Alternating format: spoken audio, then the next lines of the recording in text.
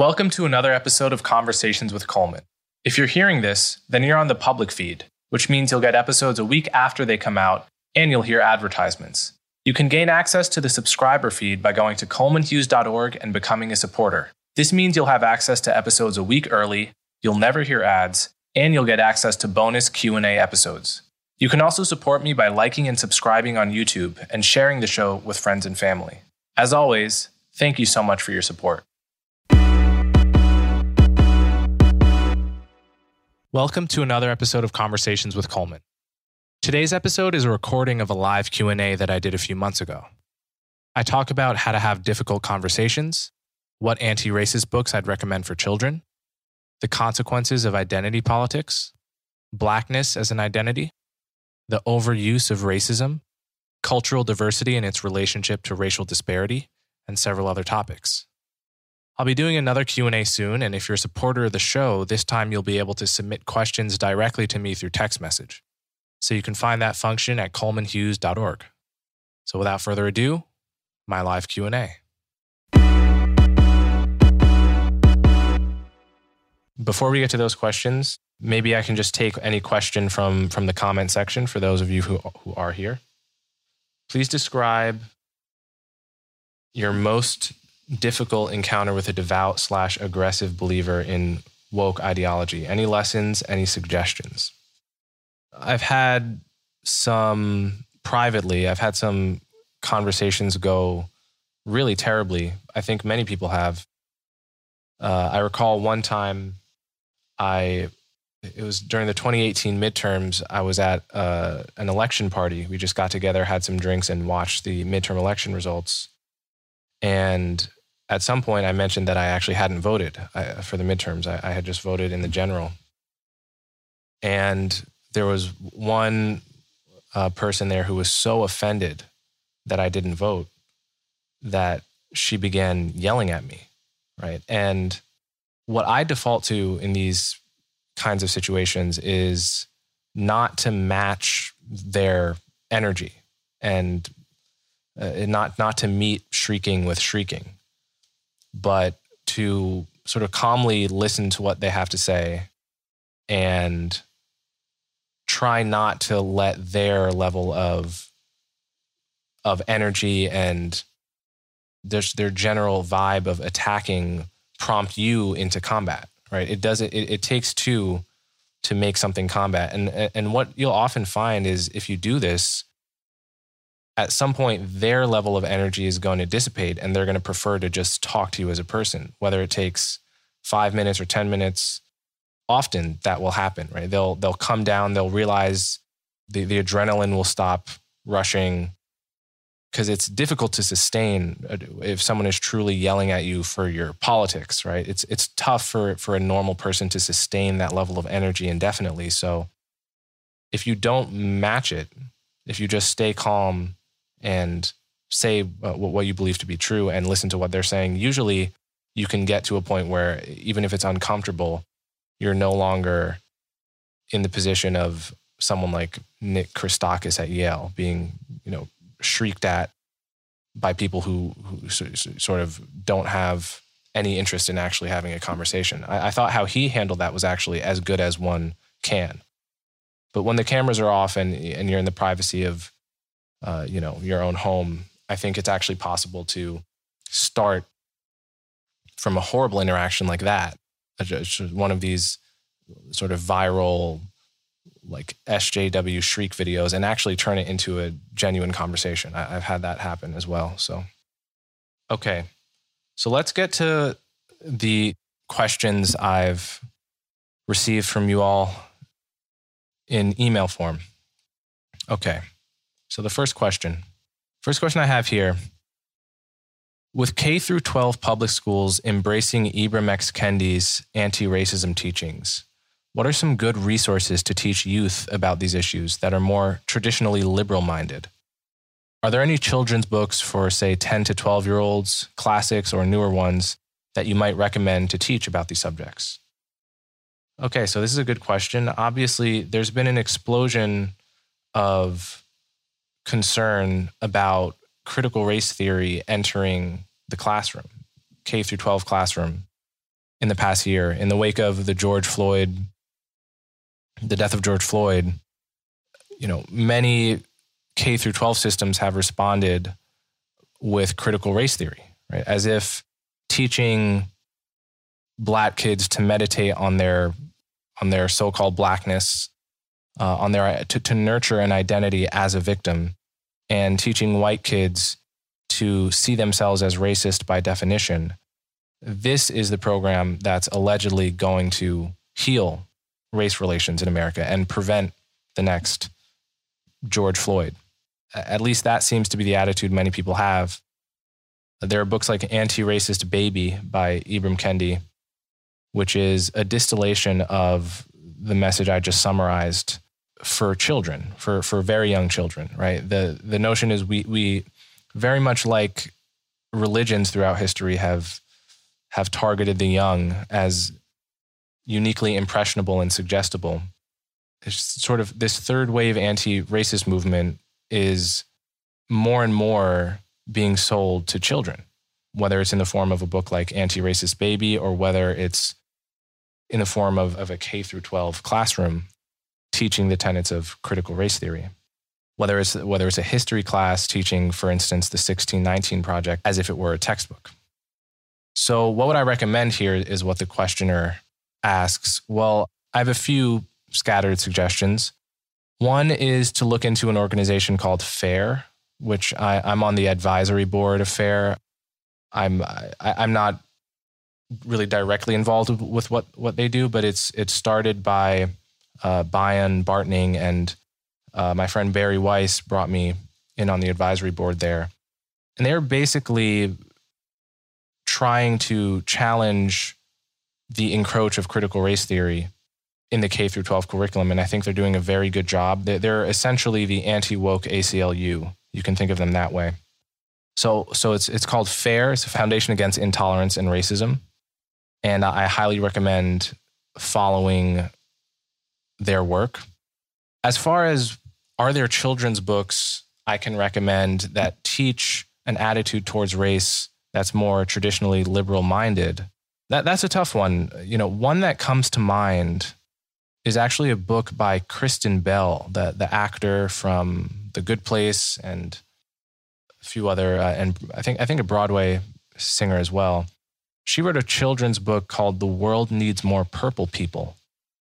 And the message of this book was that in a world filled with blues and reds, we need more people that are willing to understand both sides.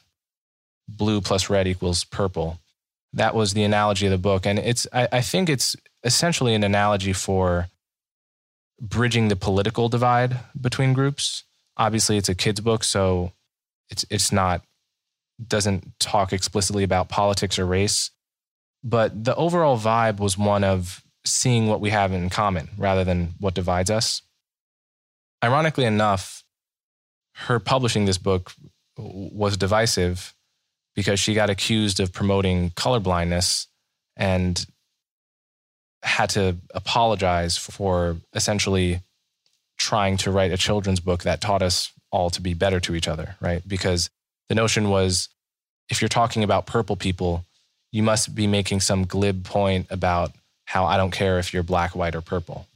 So ironically, our society is so divisive that a book for children with the least divisive message ever proved divisive. But that's the kind of book I might want to read to my kids if I had kids. And that's a little bit younger than 10 to 12 years old. And then there's another book I've recommended in a previous Q&A. This would be for adolescents or adults. This is called Race and Liberty in America. Highly recommend it. It's just a compendium of writings over the past 200 years in the classical liberal tradition on the topic of race.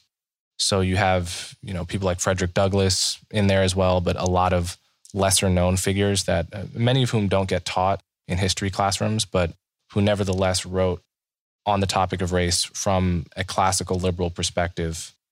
So I highly recommend that. Okay, next question.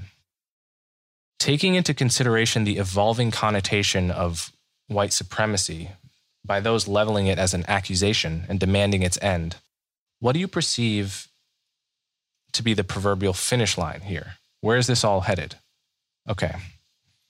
So the gist of this question is, with the heightened concern about white supremacy and the constant leveling of this accusation, where does this all head in the long run?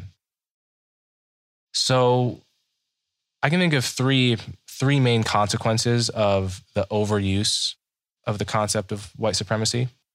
One of the most concerning to me is the reemergence of a white identity, right? The reemergence of a felt sense of pride on the part of white people in being white as a function of being so often attacked for this characteristic that you have no control over. If you think about how Black pride emerged, why is it that when polled, you'll find something like 70% of Black people saying that they feel, to some extent, pride in Blackness, right? Where did this come from? Well, obviously, part of why this is so attractive to many Black people is because of several hundred years of being told that Blackness is synonymous with ugliness and stupidity and inferiority, right?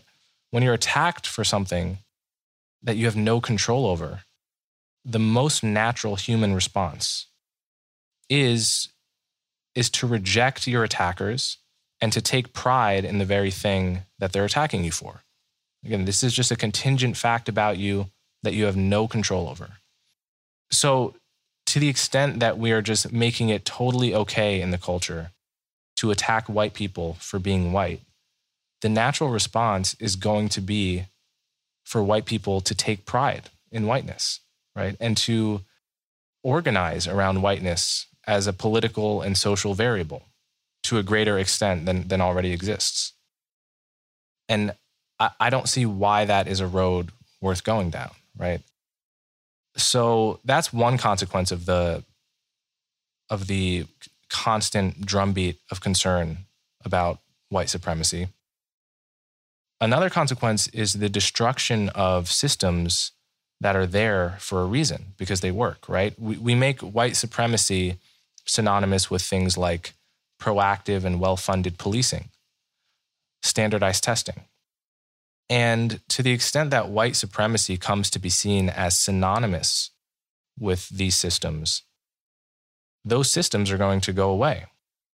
We've already seen isolated examples of the police being defunded in a place like Minneapolis, or the police simply no longer existing in certain zones of certain cities, like Seattle. And inevitably these things are temporary because the backlash from the people affected by such policies is generally swift and so obviously not a function of racism, right? In the case of Minneapolis, you have Black residents of Minneapolis saying, "Where the hell did the police go?" and suing the city as crime surges, right? So what you're going to see is the hopefully temporary destruction of systems that are there because they work. And then ultimately, I would say the third thing I do worry about is just the phenomenon of reverse discrimination being normalized. This may seem like a crazy thing to worry about for some people, but I think we are already seeing this happen. The mayor of Oakland, I read in the Associated Press the other day, is giving poor families of color in Oakland $500. Poor defined as something like below $60,000 a year. So he's giving poor families of color $500, but poor white families nothing. Right? That is a fundamentally morally confused policy. Right? It's a policy that if I were a poor white person, I would be justified in feeling that that was just a slap in my face, right? Because you're punishing someone for something they have no control over. You're punishing someone for their race. And, you can justify this based on some confused notion of balancing the scales of history, as if giving, poor Black families in Oakland $500, but not poor white families, $500 is somehow making up for the fact that the great-grandfather of someone in the Black family was dealt a shittier hand than the great-grandfather in one of the white families. Of course, this is a totally abstract kind of justice, right? You're punishing concrete people alive today over general patterns that were true hundreds of years ago, right? You don't know the particular story of any particular person. You're just making a blanket assumption, a stereotype, frankly, and basing policy on that, right? And this is happening, right? So it's not a theoretical concern, but it is the logical endpoint of the anti-racist movement. It's simply to reverse the valence on what racial discrimination has typically been throughout American history. And there's an alternative, which is colorblind policy, right? If we determine it makes sense to give poor families $500 right now, if that's a wise policy, simply do it without regard to race. It's so simple. The ethics should be so simple here, but apparently they are not from the point of view of the mayor of Oakland and many others. How can we separate the identity Black from the racial classification Black so that we can move forward with colorblindness without this painful loss of identity? Right. So the question here is, on the one hand, there's just Black as a kind of neutral descriptor, racial descriptor, Black in the sense that I would call myself Black. And then there's the notion, there's a sense of the word Black where it's freighted with all kinds of other associations. When people talk about what their Blackness means to them, when DeRay McKesson on Twitter, almost every week tweets, "I love my Blackness and yours," he means something more than the strict racial classification. He means some kind of deeper sense of identity.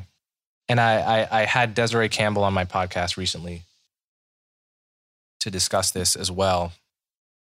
I'm not sure if that has actually, that should be released next week.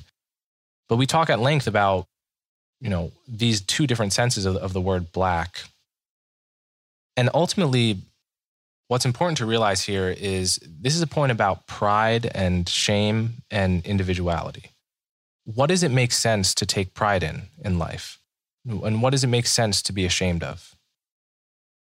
Pride and shame have a logic, right? If I develop a skill, it makes sense to feel pride at the end of that path because it's a kind of emotional incentive to keep doing the thing I feel pride about. In the same way, shame, the logic of shame is that I'm almost punishing myself internally for having done a bad thing and thus making me less likely to do those kinds of things in the future, right? Pride and shame, it's the carrot and stick of your own emotional landscape. But what are you celebrating when you have pride in your race? Right? What achievement are you celebrating here? There's no behavior to cultivate, nor is there anything to be ashamed of, right? It's just a category error to feel pride in something you have no control over. That's not what pride and shame, properly construed, are for. At least that's the way it seems to me. I'm actually going to read on this topic. I'm going to read Zora Neale Hurston, her autobiography, Dust Tracks on the Road, which was written in 1942, I think got this completely right. And it's worth reading somewhat long excerpt from it. So this is Zora Neale Hurston in 1942. There could be something wrong with me because I see Negroes neither better nor worse than any other race. Race pride is a luxury I cannot afford. There are too many implications behind the term. Now suppose a Negro does something really magnificent, and I glory not in the benefit to mankind, but in the fact that the doer was a Negro. Must I not also go hang my head in shame when a member of my race does something execrable? If I glory, then the obligation is laid upon me to blush also. I do glory when a Negro does something fine. If I do glory when a Negro does something fine, I gloat because he or she has done a fine thing, but not because he is a Negro. That's incidental and accidental. It is the human achievement which I honor. I execrate a foul act of a Negro, but again, not on the grounds that the doer was a Negro, but because it was foul. A member of my race just happened to be the fouler of humanity in that case. In other words, I know I cannot accept responsibility for 13 million people. Every tub must sit on its own bottom regardless. So race pride in me had to go. And anyway, why should I be proud to be a Negro? Why should anyone be proud to be white or yellow or red? After all, the word race is a loose classification of physical characteristics. It tells us nothing about the insides of people. Pointing at achievements tells nothing either. Races have never done anything. What seems race achievement is the work of individuals. The white race did not go into a laboratory and invent incandescent light. That was Edison. The Jews did not work out relativity. That was Einstein. The Negroes did not find out the inner secrets of peanuts and sweet potatoes, nor the secret of the development of the egg. That was Carver and Just. If you're under the impression that every white man is an Edison, just look around a bit. If you have the idea that every Negro is a Carver, you'd better take off plenty of time to do your searching. No, instead of race pride being a virtue, it is a sapping vice. It has caused more suffering in the world than religious opinion, and that is saying a lot. Okay, so that's Zora Neale Hurston from her autobiography, Dust Tracks on a Road. And that's just so good. I think it really hits the nail on the head in terms of why race pride and shame, for that matter, makes no sense. Brilliant is a website and app that teaches you how to think and solve problems with fun, interactive lessons in STEM. With Brilliant's hands-on approach, you'll learn by doing instead of listening to lectures. It's a better and more fun way to learn. All of Brilliant's courses have storytelling, code writing, interactive challenges, and problems to solve. Brilliant offers many well-curated sequences of problems that help you master all sorts of technical subjects. If you're interested in physics, you can try out their courses on classical mechanics and gravitational physics. If you like computers and coding, you can check out their courses on comp-sci fundamentals and programming with Python.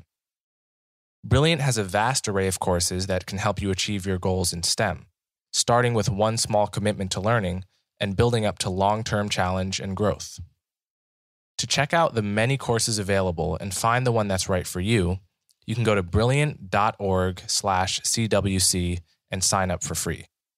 The first 200 people that go to this link will get 20% off the annual premium subscription. Once again, that's brilliant.org/CWC.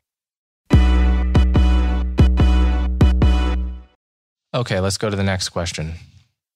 Terms defining damnable behaviors such as racist, misogynist, or fascist, used by the left, or communist, anarchist, and evil, used by the right, with plenty of blurring between them, are thrown around like hand grenades today.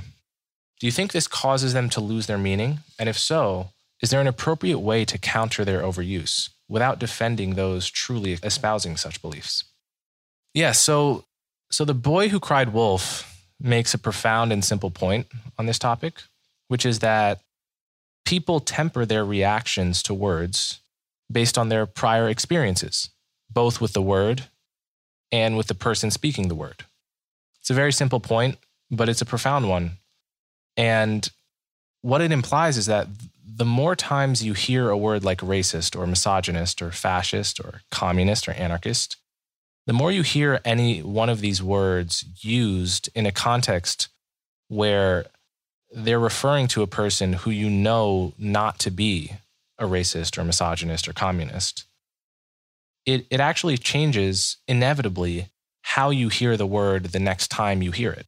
That's the point behind The Boy Who Cried Wolf. I can remember being 10 or 11 years old, and if I heard someone referred to as a racist, this is probably in 2008, really before the Great Awakening. If I hear someone referred to as a racist, my instinct is to assume they're probably a racist, because I had just rarely heard that word used to describe someone in a case where it didn't end up being true. It wasn't thrown around. But over the course of the past 10 years, I've heard the word racist in particular, but all of these words, including the right-wing epithets like communist and anarchist, I've heard them used so frequently that it's now my instinct to be skeptical when I hear someone called one of these things. In other words, my experience has retrained my intuitions to be skeptical towards hearing anyone accused of these things.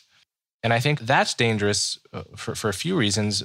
One, because it actually dulls your own emotional reaction to hearing that word, right? Ideally, we want the reaction to the word racist or misogynist to be similar to the reaction to the word pedophile, right?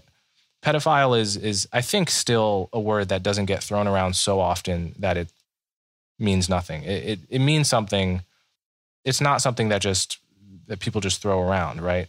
So if someone is called a pedophile, I want to live in a culture where that word is only used where it should be used so that I can take it seriously and have the proper emotional reaction of disgust when I hear that someone is a pedophile, right? That's the dynamic that should exist with these words racist and misogynist and fascist. That you want to live in a society where you're having the appropriate reaction of disgust and disdain for people who are actually those things, right? There are people that are racists and misogynists in the true sense of the word. The vast majority of people aren't. So one of the consequences is that I think we begin to lose touch with the proper emotional reaction towards the thing itself, right? Towards racism and misogyny. That's one consequence of overusing these words. And again, all of this is contained in The Boy Who Cried Wolf. It's not a complicated dynamic to understand. It's something children can understand. But the appropriate way to counter the overuse is to simply to not participate in it yourself to begin with. And then secondly, to just point out the consequences of their overuse, right? Notice the consequences of their overuse in your own psychology and know how to talk about the consequences of their overuse. I think it's a good thing we have The Boy Who Cried Wolf as a cultural meme to refer to on this conversation, because almost no one would deny that that's a real phenomenon. It's just, if you push them on it, it's just a matter of whether they're actually in touch with the consequences this is creating for conversations in our country right now. All right, next question. To what degree, if any, do you believe that the actions of other groups in a society can influence the culture of another group? So do I think it's possible for the culture of a group to be influenced from the outside? That's the question. I think everyone would acknowledge that a culture can change from the inside. The question is, can it change from the outside? That's this question. So obviously, yes, it's possible for one group of people to forcibly change the culture of another group. And the word for that is colonialism. The history of colonialism contains countless examples of cultures being changed by force. No doubt the British influenced and changed countless other cultures. But one of the lessons, I think, of that history is that many attempts, forceful or not, to change another culture can either backfire or just produce unintended changes. A culture isn't like a car that can be tinkered with by an expert.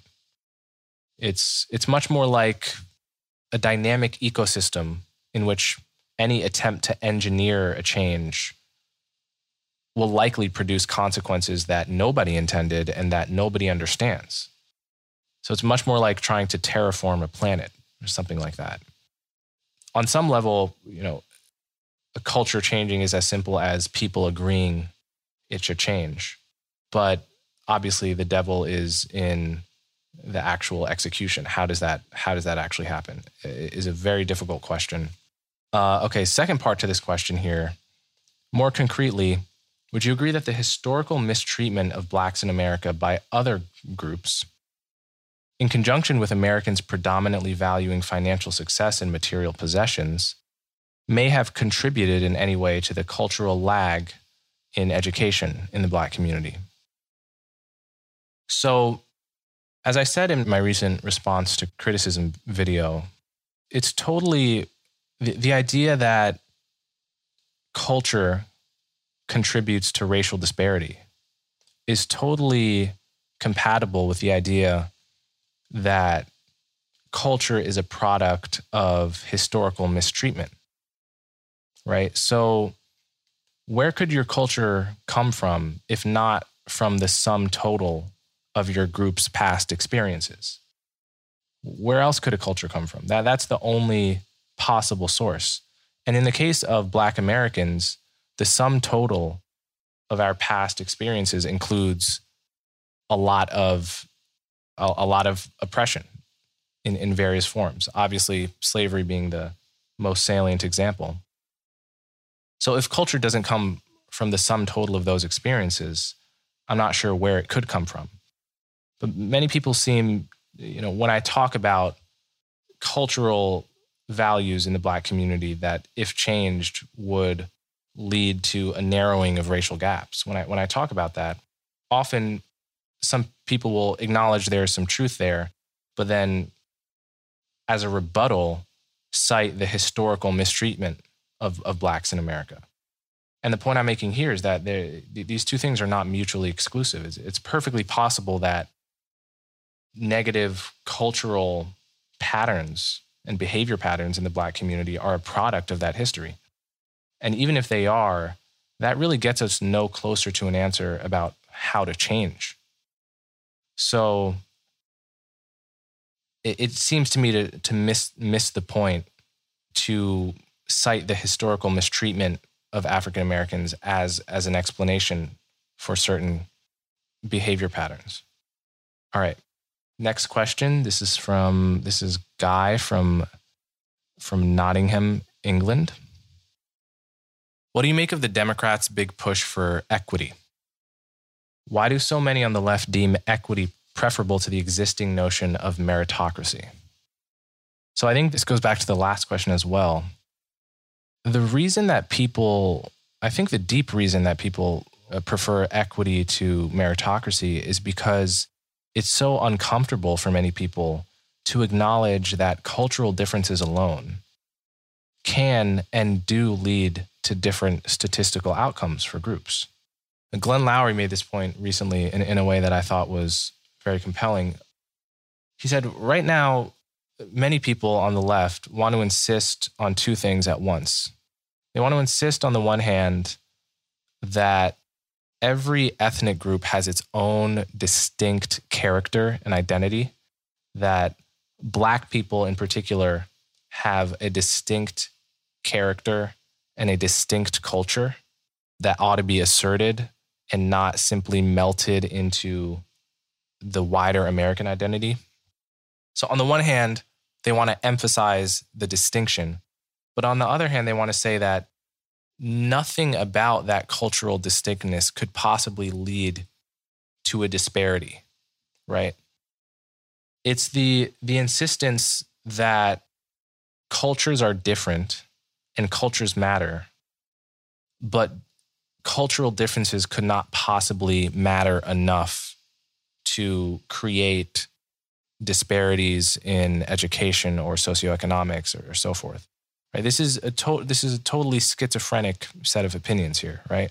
If you agree that culture matters, if you recoil at the people who think 100% of life is determined by genetics, right? In other words, if you think culture is a major component of why people become who they are, and if you agree that there are differences between cultures, if you think the word multicultural means anything at all, and if you think that the cultural differences go deeper than just the kind of cuisine you eat, then you have to agree that cultural differences matter, right?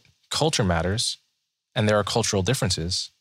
So those cultural differences must matter, right? And they must matter enough to be able to account for many of the disparities we see in this world, right? In my recent episode responding to criticism, I just cited the example of chess achievement.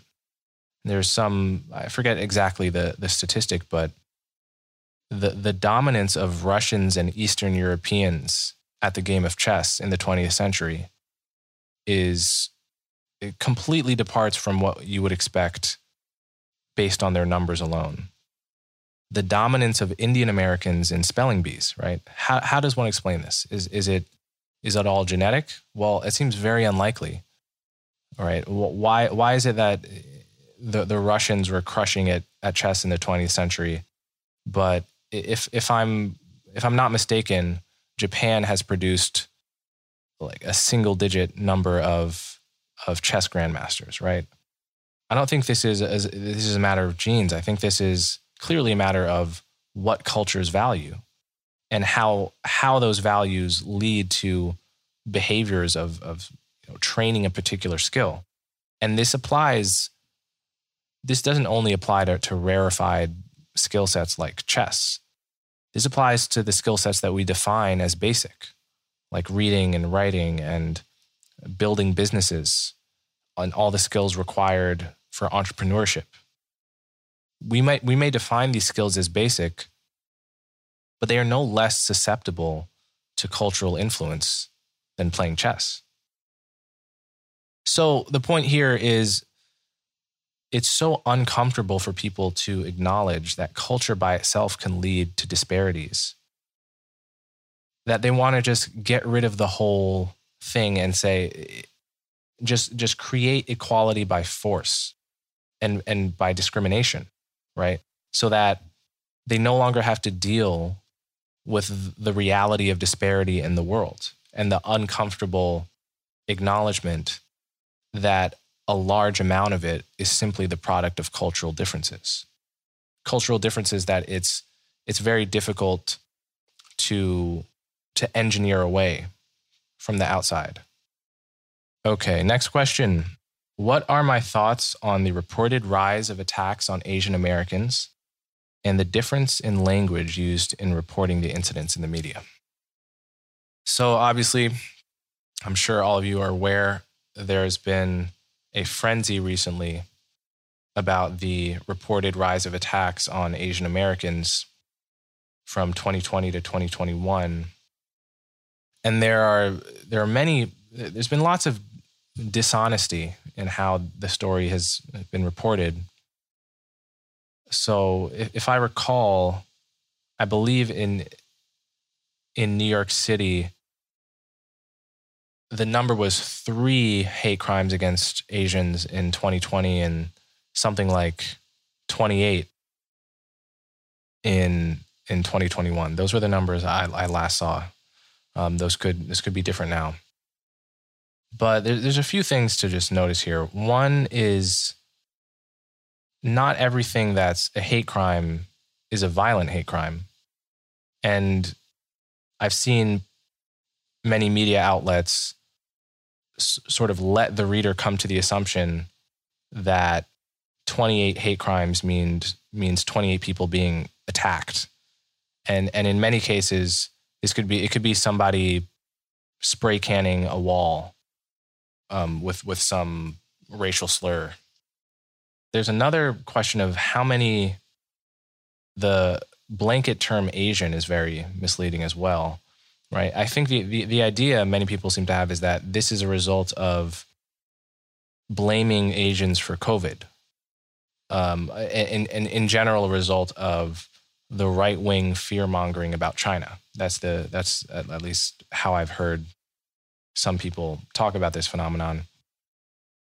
And, but when you see, reporting on Asian American hate crimes, there's nothing to tell whether any particular person is East Asian or South Asian, whether we're talking about an Indian person or a Chinese person or a Pacific Islander. The whole thing is a bit strange, and the way it's been reported has been less than honest. It's been reported so as to maximize the notion that East Asian Americans are under threat in general. And it's been reported in general without any kind of wider caveat about how unlikely it is for any particular Asian person to be the victim of a hate crime here, right? If you're talking about a rise from 3 to 28, well, sure, you can describe that as an 850% fold increase.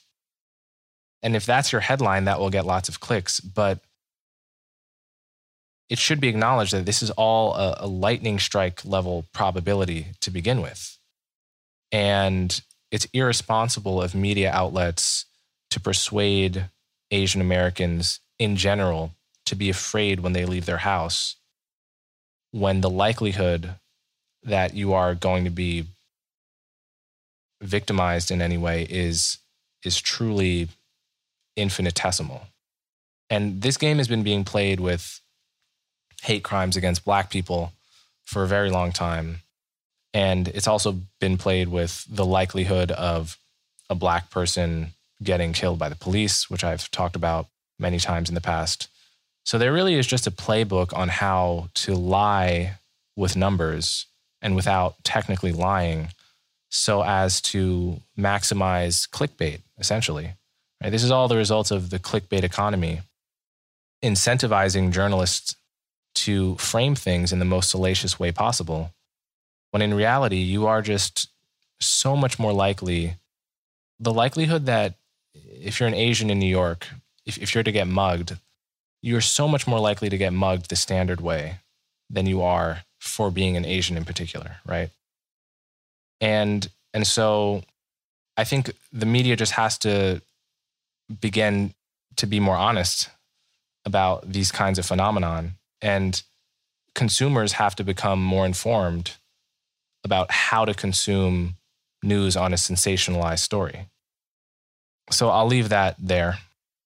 Go on to the next question. Okay, this will be the last question. When the news is a constant stream of articles designed to elicit the maximum negative emotional response from us, monetizing our fear, anger, and distrust, what gives you hope of positive change? Okay, questioner goes on. You were called presumptive while being booed in front of a government subcommittee 18 months ago, but clearly did not cease engaging with the media and those you disagreed with. How do you find the strength to be curious, even argumentative, but not fearful or hateful? Well, what I will say is that every successful conversation I have in real life gives me hope. Because, one thing to notice, especially in the time of lockdown, is how easy it is to be manipulated by what's going on social media, and how disconnected the ecosystem of social media is from the real world. Social media is not a map of the real world, but it claims to be. And it's very easy to be taken in by the illusion that it is a map of the real world, that you're just getting a window onto the world when you open up Twitter or Facebook or the news. These things are not a window onto the world, right? Or if they are, they're a window. It's a funhouse mirror onto the world, and so every successful conversation I have with a real person that I actually talk to off of social media gives me hope. Every email I get from my supporters, from you all, relaying me your personal experiences with the topics I'm engaging with, your conversations with your friends, your spouses, and so forth. Every one of those gives me hope as well, because it lets me know that I'm not talking into the void here, that there is certainly there is an audience of people that are trying to have good faith conversations about difficult topics. So I'm heartened by the support that you've all given me, and that helps me to remain strong and curious rather than fearful and hateful.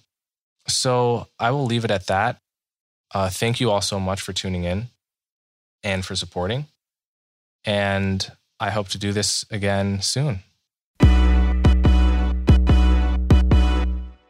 If you appreciate the work I do, the best ways to support me are to subscribe directly through my website, colemanhughes.org, and to subscribe to my YouTube channel so you'll never miss my new content.